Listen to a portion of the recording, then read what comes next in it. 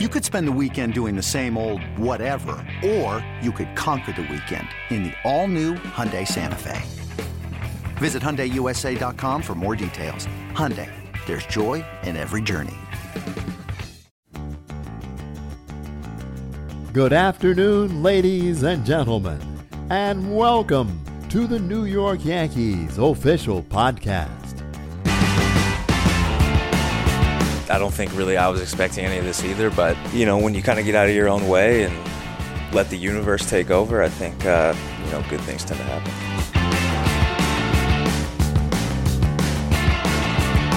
The fans are what drive the game.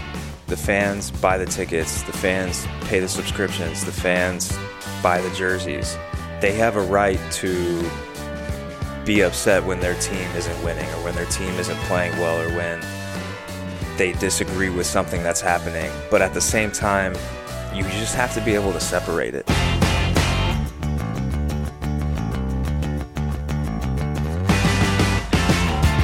As far as like the pressure and all that, I think I'm enjoying it, really. I think it's an opportunity to kind of step outside your comfort zone, maybe grow a little bit, learn how to handle that pressure, and then I think, on top of that, if you can do that, it only makes you better. Hello, and welcome to another episode of the New York Yankees official podcast. I'm John Schwartz. I'm the deputy editor of Yankees Magazine. Joining me across the desk right now, we have our editor-in-chief, Al Sanasiri. What's up, Al? Hey, John. How you doing? Good. Good. Well, obviously, we are kind of approaching, the last third of August, entering into the last month of the season. It's kind of hard to believe we got here so fast, but we have a cool interview today with one of the surprises of the 2023 season, Jake Bauers. I had a chance to speak to him a couple weeks ago, and it's a real fun conversation. And then, Al, I think we should also discuss your features in the August magazine. First, you have a Q&A with former Yankee Roy White, and a great article that you went to Scranton to speak with Rail Riders manager and former Yankee Shelley Duncan. Absolutely. Great interview you did with Jake Bauers. It's kind of neat. No matter what happens during the course of the season, it seems like there's always somebody who is a big surprise, like you said, and who provides an inspirational story for us. A guy who you wouldn't have expected to be so productive and kind of come out of nowhere. And he's the guy this year for sure, and it is a great story. Without further ado, then, let's hear from Jake Bauers.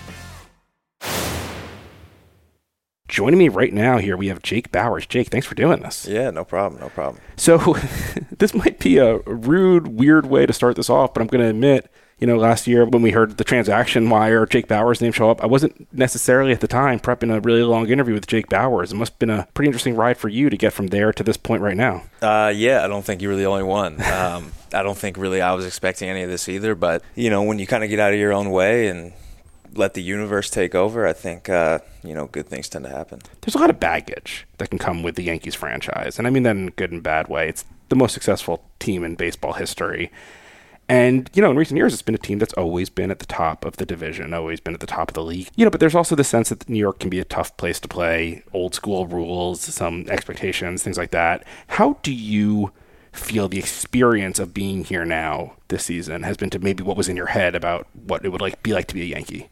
I think everything's lined up with what I thought. I mean, like you said, there's some rules in the clubhouse that maybe, you're not necessarily used to. But, I mean, once you get adjusted to that kind of thing, it's just a matter of shaving every couple days. And, you can handle that. Yeah, everything's fine. As far as, the pressure and all that, I think I'm enjoying it, really. I think it's an opportunity to kind of step outside your comfort zone, maybe grow a little bit, learn how to handle that pressure. And then I think, on top of that, if you can do that, it only makes you better. Right? It holds you accountable, it keeps you working, and it makes you want more, not just for yourself, but for the city. I don't need to tell you this. A guy with your position on the roster, a lot of your opportunities are going to come, and you don't want to talk about this necessarily, but they're going to come from injury sometimes, from where things were at the outset. And I mean, even just, a couple weeks ago, Rizzo goes down, and now it looks like you're slotted in at first base for a while in that regard. I know that that's an uncomfortable thing in some senses. How do you balance this idea of being the guy who's going to take over when there are a lot of fans and there are a lot of probably people in the front office here who feel that they need Anthony Rizzo here, but what you're getting is Jake Bauers, and they're going to get the best Jake Bauers they can, right? Yeah, I mean, all you can really do is put yourself in a position to be the guy that is going to have to step up, right? So, I mean, I feel like in April in AAA, I think I did that. I think I put myself in a position to be the guy that when they need someone to call on, that I was going to be that guy. And that's how it turned out. And then, obviously losing Rizzo for a chunk of time is a blow to the lineup. It's a blow to the defense. It's a blow to the clubhouse. But again, being able to be the guy who can play first base and outfield kind of allows you to be able to step up in that situation. And so I'm just hoping to, contribute what I can offensively and play solid defensively. A couple weeks back, I'm talking to Isaiah Kiner-Falefa, and he kind of has, shown what can come from a willingness to just like stand up there and say, put me anywhere. Whatever you need, I got you. And, that's noble and it works. And when it works, it goes great. I mean, and the flip side to that is it doesn't benefit anybody for me to stand up and offer to serve my country by, swimming 100 meters at the Olympics. Obviously you need to be able to deliver on these things. How hard is it to prepare yourself and to be ready for and to be ready to excel in a lot of different roles? I mean, I don't really think it's all that tough. I think what makes it tough is struggling against it. I think you have to be able to accept your current reality, your current situation, and then say, okay, what's going to best serve me in this moment? What's going to best serve me in this opportunity? And I feel like if you're struggling against it, you're not going to be able to take a step back and say, I need to do this so that I'm ready today. You're going to be upset because you're not playing today and you're playing tomorrow and you want to play here, but you're playing there. It just doesn't help. It doesn't help. The only thing that helps is being able to say, I'm on the New York Yankees. The only goal that I have is winning this game tonight. So how do I accomplish that? What is going to help me be the best I can be on the field to help this team win? And are you able then to feel, because I understand that that's what you need to bring to it in that moment. If you walk in, and I mean, there was a time you would walk in and your name would either be not in the lineup or it would be in any one of 9 positions in the batting order, and who knows what position. I mean, when you would see that, is every single one of those just like, okay, that's what I'm doing today and I'm cool? Yeah, exactly. I mean, it's such a long season that if you get tied up thinking about what's happened in the past month or what might happen next month, or if it's May and you're worried about, am I going to be here in August? That's the same thing. You're struggling against it. So you got to be able to somehow wake up every day thinking it's game 1 of the season, right? Taking everything day by day. And I think that's kind of what I've done. And I think it's worked for me. And, I think it's a mindset that has really helped me a lot. We joke around a lot here about how hard it is for players to come in and get a jersey number that doesn't look like they're in a backfield somewhere in spring training. I gotta say, man, 61's a pretty good number. That's got some juice in Yankees history. I mean, how do you feel when you put that number on your back? To be honest with you, I'm not even thinking about it too much. I mean, 61 wouldn't have been my first choice, but I feel like it's not the worst option available. I'm more concerned about the pinstripes and the NY on the chest, to be honest with you. Fair enough. Are you a history guy, though? I mean, have you been out to Monument Park yet or anything? No, I haven't. I need Fix to go. that. Come on, man. I need to go. They'll give you a nice tour, I promise. I can only imagine, and maybe I can't even imagine, but I know it's very hard to play in the major leagues, no matter what you're doing. These guys are the best that you're facing. At the same time, though, being a lefty in Yankee Stadium, there's got to be times when you just walk into that batter's box, look out there and be like, ooh, this place is kind of meant for my swing, isn't it? I mean, yeah, you could definitely feel that way at times, but I think, when you step in the box in a big league game, the only thing you're worried about is that guy on the mound. Because like you said, these dudes are good, man. They're the best in the world. They're getting paid for a reason. And so really all of that kind of mental focus and mental energy goes into preparing and being ready for who's ever out there. You've been open about the fact that one thing that you've had to work on in your life and in your career are some of the mental challenges and things like that. And it's unfair, but it is nonetheless easy for fans to sometimes ignore the humanity in that way. You can't blame them almost. It's not what they're conditioned to do. And hopefully it is changing in some ways. But I think especially I wonder sometimes, a guy like Aaron, a guy like Giancarlo, I mean, they're almost viewed as superheroes in a sense, as opposed to human beings who have other things happening in their lives. Do you feel like for someone who has been scratching and clawing really to make a career of it, do you feel that you have maybe found peace in some ways and found a way to handle some of the stuff that used to hold you back, maybe. Yeah, for sure, for sure. The fans are what drive the game. The fans buy the tickets. The fans pay the subscriptions. The fans buy the jerseys. They have a right to be upset when their team isn't winning or when their team isn't playing well or when they disagree with something that's happening. But at the same time, you just have to be able to separate it. You have to understand that I almost have two pieces of me. I have Jake Bauers, the baseball player, the guy who goes out at 7 o'clock and plays, and then I have the guy who goes home at 11:30, and I have to be able to separate those two. But I feel like I would almost push back there a little bit, because I think part of the problem might be that you're not just Jake Bauers. The baseball player Jake Bauers isn't just the guy who goes out at 7. It's the guy who gets here at 2 and who's working, from 2 to 7 to get ready for 7. And I mean, isn't that a part of it too? Yeah, no doubt. I mean, I guess when I say the guy who goes out and plays at 7, I mean the guy. It's visible. I get it. But yeah, just the guy who is at work, right? Like, you got your work life and your home life. And I think being able to separate those two is crucial to, at least having some kind of mental stability throughout the year. I mean, the work that goes in as well as anybody. It's not just weight work. It's not just cage work. I mean, it's just studying. I mean, it's an AP class and, basically playing poker against the best pitchers in the world, essentially.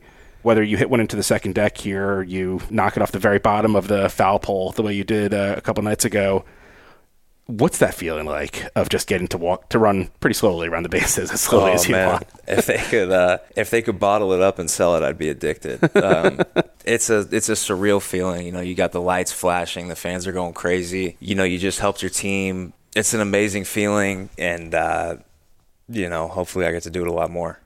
I have to ask, and I apologize for this. A lot of us remember a couple of years back, Brett Gardner throwing his helmet and splitting his lip. Your tribute to him a few weeks ago, all unintentional, it certainly did evoke some memories. Is it about time that we institute a no helmet throwing policy around here? Do we need to nip this in the bud? No. I mean, I think it's all part of it. Like we're talking about pressure and, everything that comes along with being a Yankee, and part of that is frustration, right? And sometimes you got to let it out. Sometimes you have to let it out.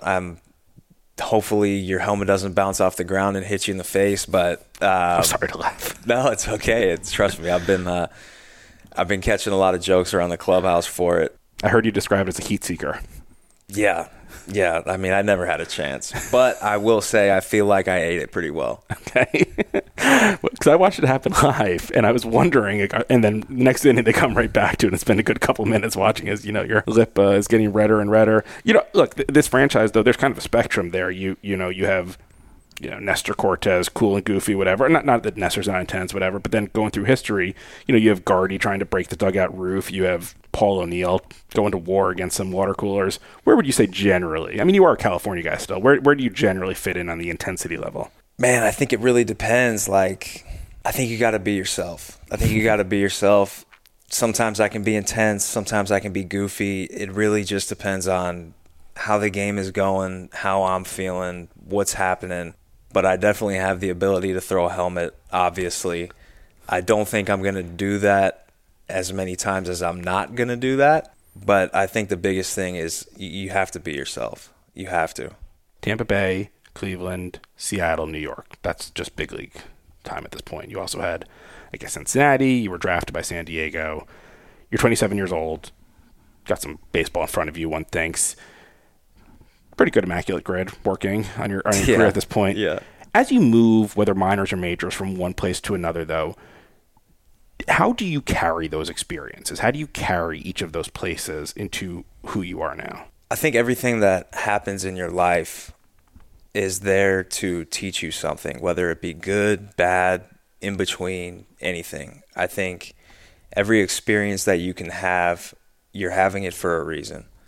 And the more you're able to be objective about things and the more you're able to be present, I think the more of those things you pick up and you're able to carry them forward. And so I think all those places that I've been have almost, in a sense, been preparing me to be here. And so now that I'm here, it's how can I use my time in Seattle to help me while I'm here in New York? How can I use my time in Tampa to help me here in New York? And when you look at everything like that, one, it makes it a lot easier day to day because you're not getting wrapped up in something that you might perceive as negative, because you're looking at it from a perspective of, okay, this is happening. This might suck now, but what can I get from this? How can I use this tomorrow to be better? So let me reframe it a little bit possibly. And I don't know if this is what you're saying or the opposite of what you're saying, but it seems to me like, I don't want to call it a chip on your shoulder necessarily, because I don't think that's how you're saying it, but the dream when you're drafted, obviously, is I am going to retire a San Diego Padre, and I'm going to be in their Ring of Honor or whatever, and I'm going to go into the Hall of Fame with a SD on my, just like Tony Gwynn. Do those experiences of moving and moving and moving and moving, is there something you need to prove to anyone? Is there something that you can use as a push to show every time now I got to make it here? This is my last stop. No, man, I really don't think like that. Awesome. I think I might have used to think like that. Of course, like you want to be drafted by San Diego and spend the next 20 years there, right? But I think everything, it's a cliche. I know it's super cliche, but everything happens for a reason. And so whatever has happened to me in the past, 10 years of my baseball career has happened because that's what I needed to happen. And so I think, when you are looking at things like that, it's just freeing in a way that allows you to not be so wrapped up in the stress, the pressure that you might put on yourself. And it just kind of allows you to just go be yourself and experience all this. It's a crazy life. There's so much going on. And to enjoy it all and to be able to look back and say, damn, like I had a good time, you have to be present. You can't be wrapped up in your own head, because I've been there and it's not good. It's not useful. It's not useful. It feels terrible. And, it's just not something that I'm interested in. How is August 2023 Jake Bauers better than August 2022 Jake Bauers, would you say? I think I'm just a little bit further on the path of living like that. I think last year was really kind of the beginning of figuring it out mentally. And so I think this year has just kind of been a continuation of that. And I'm just a little bit further down that path. Let's go back a bit. First walk-off homer, June of 2018, playing for the Rays. I'm guessing you remember the opponent? Yeah. New York Yankees. Do, yeah. Talk me through that moment. I can't think of anything better. I mean, short of winning a World Series, but that walk-off homer has got to be. Yeah, that was crazy. I think I went a little nuts there too, running around the bases. I know it was bottom 12 before the ghost runner on second, chasing Shreve on the mound. Really, I was just trying to smack a single the other way, just try and get something going. And I remember hitting the ball, and I was like, "Oh, I might have got that." And I started running. I'm like, I don't know if I got it. Hit first base, it goes over the wall, and I threw my helmet up in the air, running in between first and second, which I don't think you're supposed to do in a walk-off. But anything goes, I guess, when you're a 22-year-old kid hitting your first walk-off homer. Anyone who takes issue with a celebratory reaction in that case, I have very little use for them. A year later, cycle with Cleveland. So when you're coming up to the plate, 3 for 4, right? Yeah, for sure. What are you thinking about it? You can't chase a home run. You can't be thinking about it, I guess, but you kind of are, right? Yeah, you want it. Yeah. You definitely want it. I just remember being in the dugout talking to Shane Bieber, and I knew a lefty was coming in, and I was talking to him. I'm like, man, I don't know. I don't know if I can try and lift one here. I gotta stay on him. I gotta think the other way. He's like, no, man. No, you got to go for it. You got to go for it. First pitch, crushed. not even. Yeah. I ended up trying to get something that I could get in the air and got a first pitch fastball down the middle. That's got to be something. You're 5'11", right? Is that basically right? We'll call it 6 foot. Yeah, let's call it 6 foot. Yeah. Okay, fair enough. But you pass for a normal sized person on the street. Do you ever wonder how an Aaron, a Clay, or those guys, it must be so much harder for them, in a sense, to leave the ballpark and leave their baseball life here sometimes. I imagine you're able to do that more than them, per se. Yeah, for sure. I remember asking Judgy one time, I was like, hey, man, do you ever get tired of being Aaron Judge? And, I don't know, man. It's tough for sure when you can't separate it, but I think those guys have such a good understanding of what it is that they do that it's almost a non-factor for them. I think they have whatever they have outside of here, and they're happy with it, and they're able to come in, be who they are, and leave and be who they are.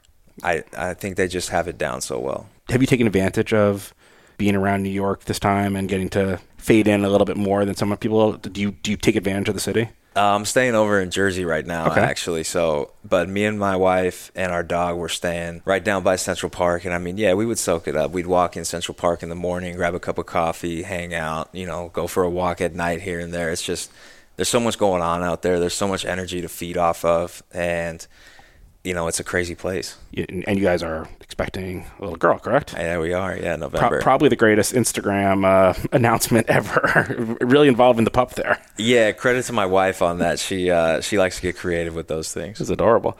I don't want to speak for your family necessarily. I think Yankees fans are pretty much hoping that you're not much help to her through the month of October in some ways, that you're a little bit occupied there.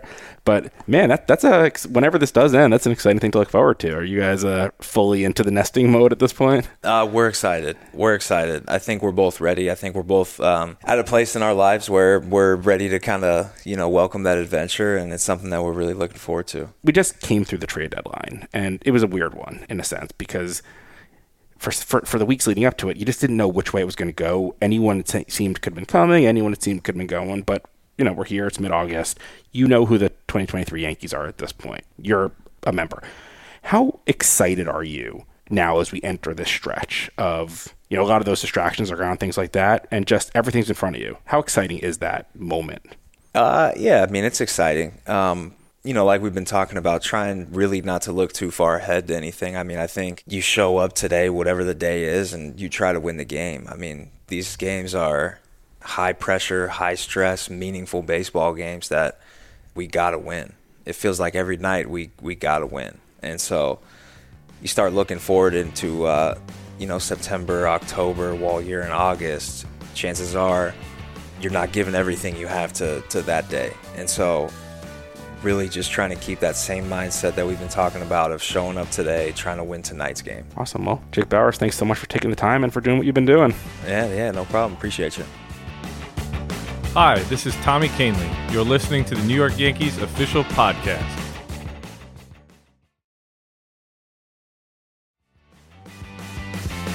Hi, this is Clark Schmidt. You're listening to the New York Yankees official podcast. Welcome back to the New York Yankees official podcast. Al, look, I think that it's obvious that there are parts of the season that have not gone according to plan. I think one of the things that happens in those cases is other people get opportunities, other people get chances, and however the season ends, whatever the final story of this season ends up being, you got to hand it to Jake Bauers, a guy who saw an opportunity there and took it.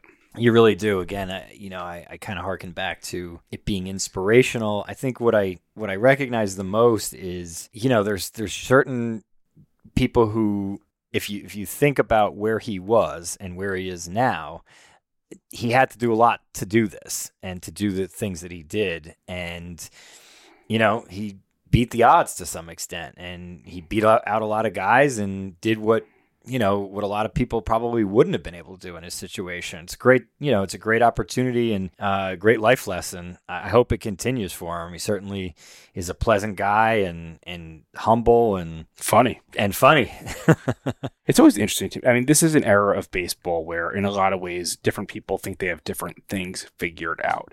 And the whole idea of teams relying so much on analytics and everything like that is to get rid of a lot of the variables in a sense, to be able to predict future performance in a lot of ways. And one thing that I found interesting as I was talking to some people around the team about Bauers before he and I got into the room together for this Q&A is Aaron Boone's pretty open about the fact, like, now we didn't see this, because they acquired him last year, sent him right to the minors, didn't know what to expect. This is a guy who used to be a top prospect, but that shine had kind of faded in a sense. And he said, Boone, it wasn't even when they signed him. It was in spring training this year when he was just watching the ball come off his bat, and it was just like, that's different. And it's interesting. Again, you want to believe that And the Yankees do have a pretty good track record of finding some of these guys who no one saw coming, and suddenly they're, major contributors.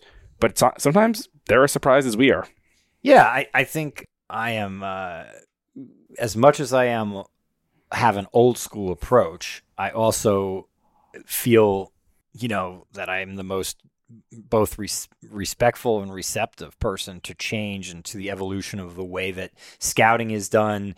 I think no matter what pieces are in place or not, Brian Cashman's approach is as good as any in baseball. I absolutely stand by that. And a lot of it is, projecting, whatever, analytical approach he has, it's all about projecting. But I think if he was sitting right here, he would say exactly what you did as well, which is you can project, analyze, do all that stuff, but he's still trying to project the performance of a human being, not a car. You can do that with cars. You can do that with man-made things like, like I said, like an automobile, and know exactly how fast it's going to go and what it's going to do.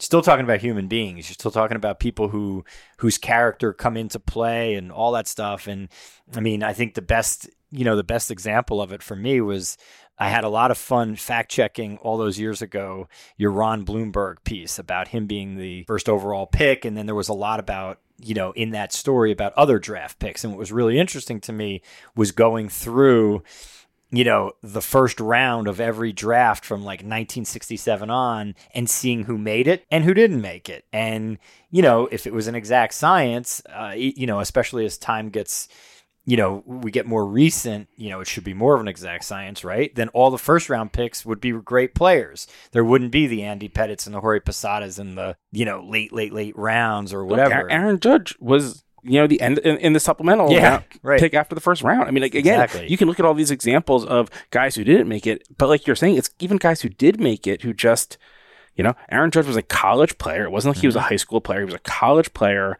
who I think it's 32nd pick or 33rd pick. It's one of those. I forget which one, but it's just these guys are really good at finding baseball talent and figuring out who's going to make it. And look, one of the very first things that when he sat down in the room with me, and I'll be honest, this was the first time I'd ever spoken to Bauers, which is always a weird thing. And the first thing I said to him was like, hey man, not to be rude, but when your name came over the transactions wire, I wasn't exactly prepping a long interview with you. And he said like, yeah, man, you're not the only one. Yeah. So he gets it. I like the humility that he has for sure.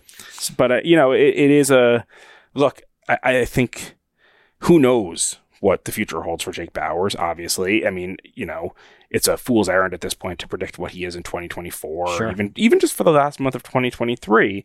But look, I mean, you wrote two stories in this August magazine about two very different players in a lot of ways. One of them, Roy White, great player, beloved Yankee, really just a guy who had a distinguished career here and has remained a vital part of the Yankees family. Yeah. I mean, he's here weekly. I don't even know. And the other one, Shelley Duncan, just an all-time baseball lifer.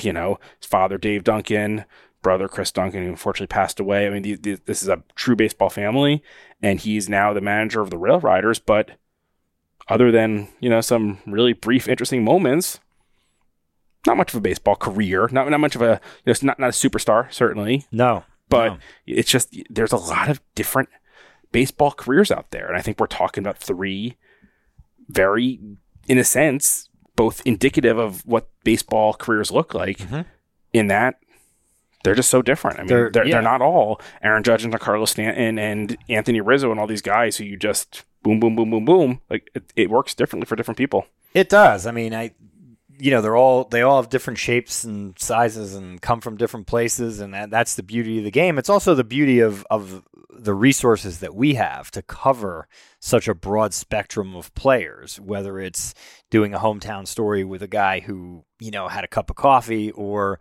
doing a sit down with an Aaron Judge or things like that over the years. And, I think this issue displays that in a lot of ways, both from the stories I did as well as even the cover story on IKF and all these other, other pieces. Who would have guessed that, right? Who would have guessed that? Exactly. 100%. But, I will be honest. I've been here a long time. Shelley Duncan is a real reminder of how old I am, I guess, and how long I've been here. It's always interesting when you cover a player and do a story on a player, and then years later do a story on the same person when they're back in the organization in a different role. Or I laughed, last year because, we played, Cleveland in the postseason, and I had done a story on, Paul Quantrill, and now I'm sitting here covering his son, Cal Quantrill. So yeah, those are, they're the reminders to me of how generational the game is, and also how quick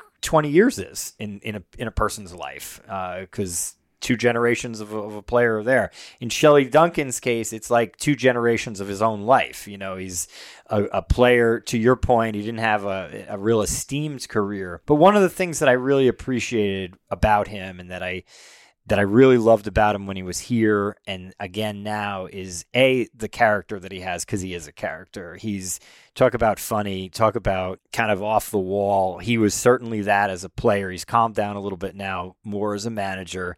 But then and now, probably the nicest guy you could ever imagine being around, really, really that way. And, some of the really incredible takeaways for me were, that's how I always felt about him. And when I talked to him about his brother who had passed away, some of the things that he talked about were not his brother's, great baseball career or anything like that, but just the way that he treated people, and the kindness for which he always acted, and the way that he stood up for people. And it was like, boy, you've had really good parents, because that's what I thought about Shelley from all those years ago, which is why when he became the manager, I probably wasn't quite as nice to you and Nathan about how much I wanted to do the story. It's just something I was so invested in and so excited about. It's always really interesting for me, because you think of the minor leagues and it's like, okay, we're going to develop major leaguers. And so, I think if you don't know any better, your first thought is like, man, who's the best possible player we can get in there? Who's the superstar all-star? And the reality is, first off, especially this generation, superstar all-star Hall of Famers, they probably made enough money at that point that they don't need to go, they don't necessarily want to go ride a bus in AAA. Right. I don't think that any superstar Yankees prospect right now playing for the Rail Riders, that the first thing they're going to get from Shelley Duncan is, this is how you hit 30 home runs in the major leagues. Right. But I'll tell you what Shelley Duncan can teach them is how you manage that part of your life, of the grind of AAA and of learning how to be on the precipice of the major leagues and make it. And look, the Yankees have enough analysts and coaches and coordinators and all that stuff who can, teach you how to, design a better pitch maybe that's more major league ready, or, fix a hitch in your swing and something like that.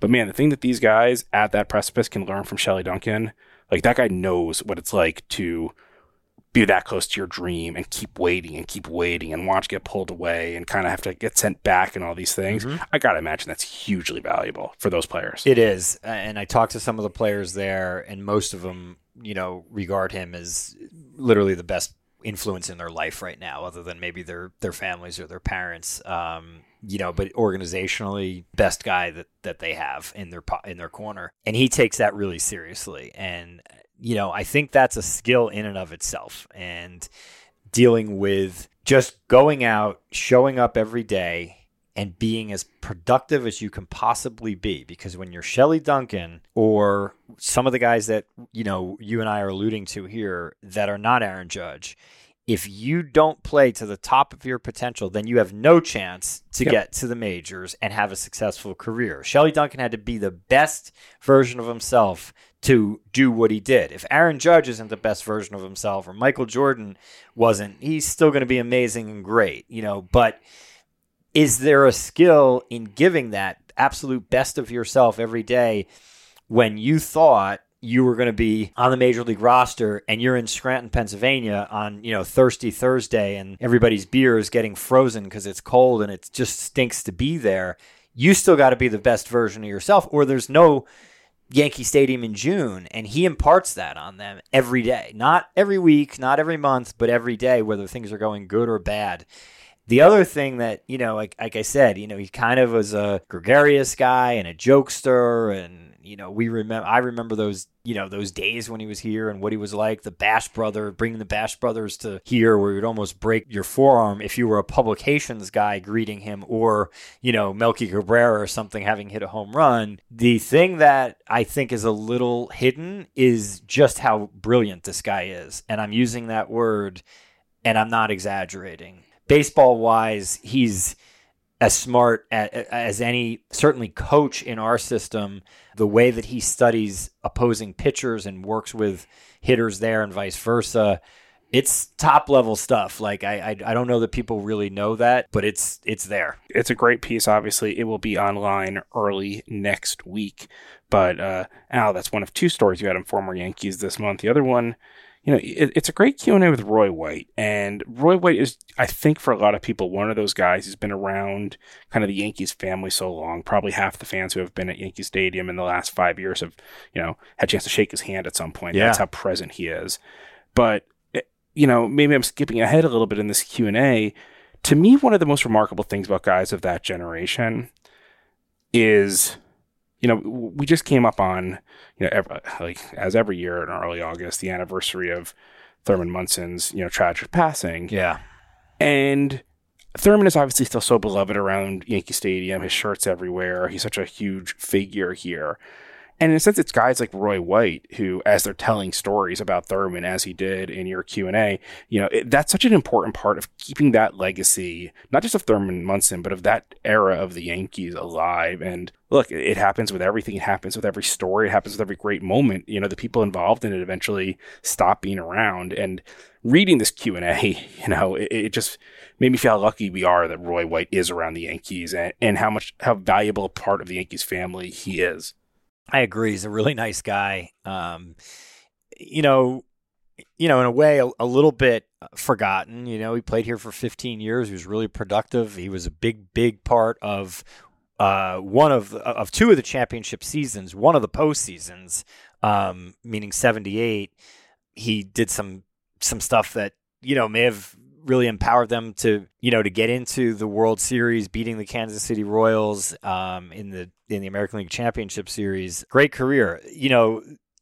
The thing about his relationship with Thurman Munson, it's not unlike some other guys. I have a story coming out in September on Ron Bloomberg, who actually wrote a book about his relationship with Thurman.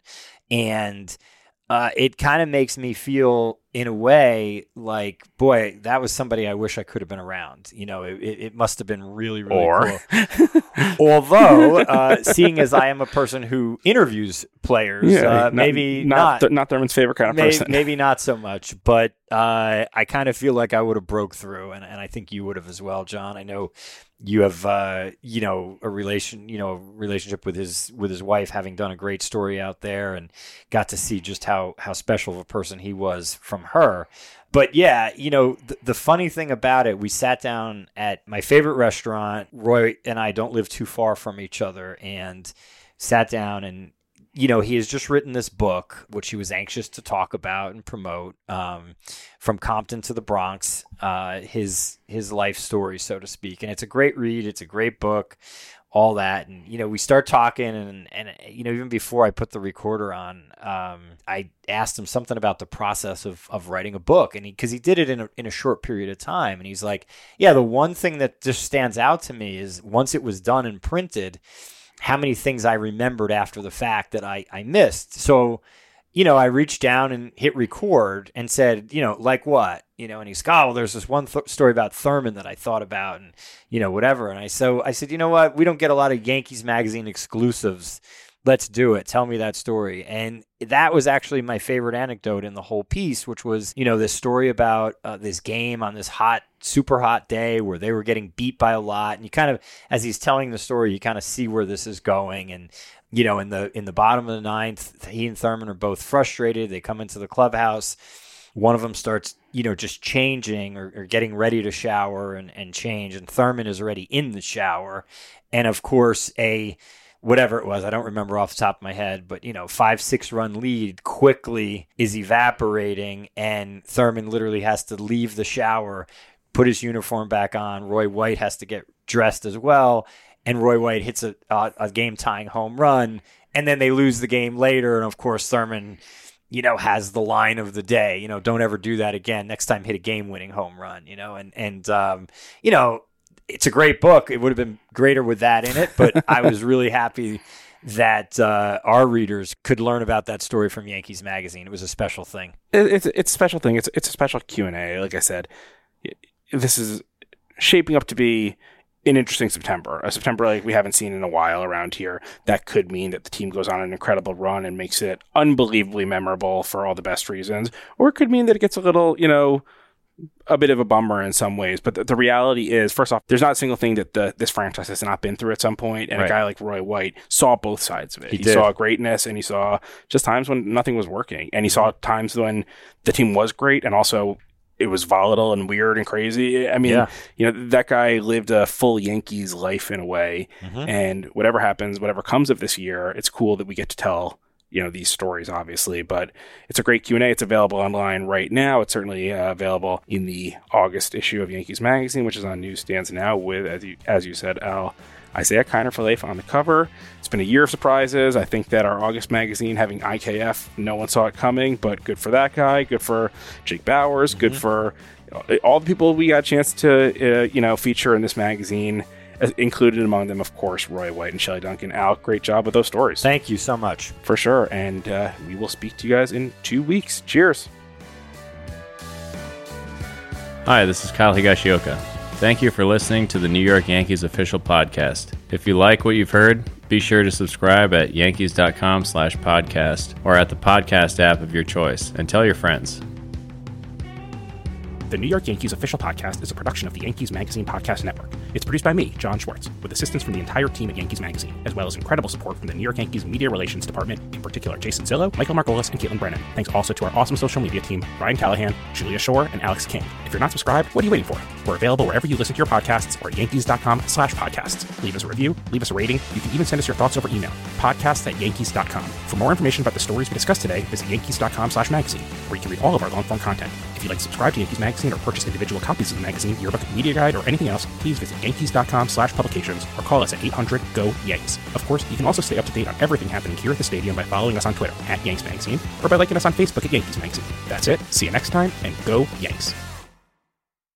Hey, Rob Bradford here. You guys know I'm always up for a good MVP story, and one of the best stories is Wasabi Technology. Wasabi is the world's hottest cloud storage company, and it's become the go-to provider for professional and collegiate sports teams, including 20 Major League Baseball teams like the Red Sox and NHL teams like the Bruins and Vancouver Canucks. Even the Liverpool Football Club is getting in on the Wasabi action. So, why is Wasabi the MVP? Well, Wasabi was purpose-built to free businesses from skyrocketing storage costs and unpredictable transaction fees that the Amazons of the world are charging. In fact, Wasabi is up to 80% less than those hyperscalers and doesn't charge a cent for businesses to access their data. From Wasabi's AI-enabled intelligent media storage, Wasabi Air, to the industry's only cloud storage service with triple protection against cyber criminals, data deletion, and ransomware, Wasabi's taken the lead in driving innovation in data storage and helping sports teams to unleash the power of their data. Wasabi, another Boston-based championship team.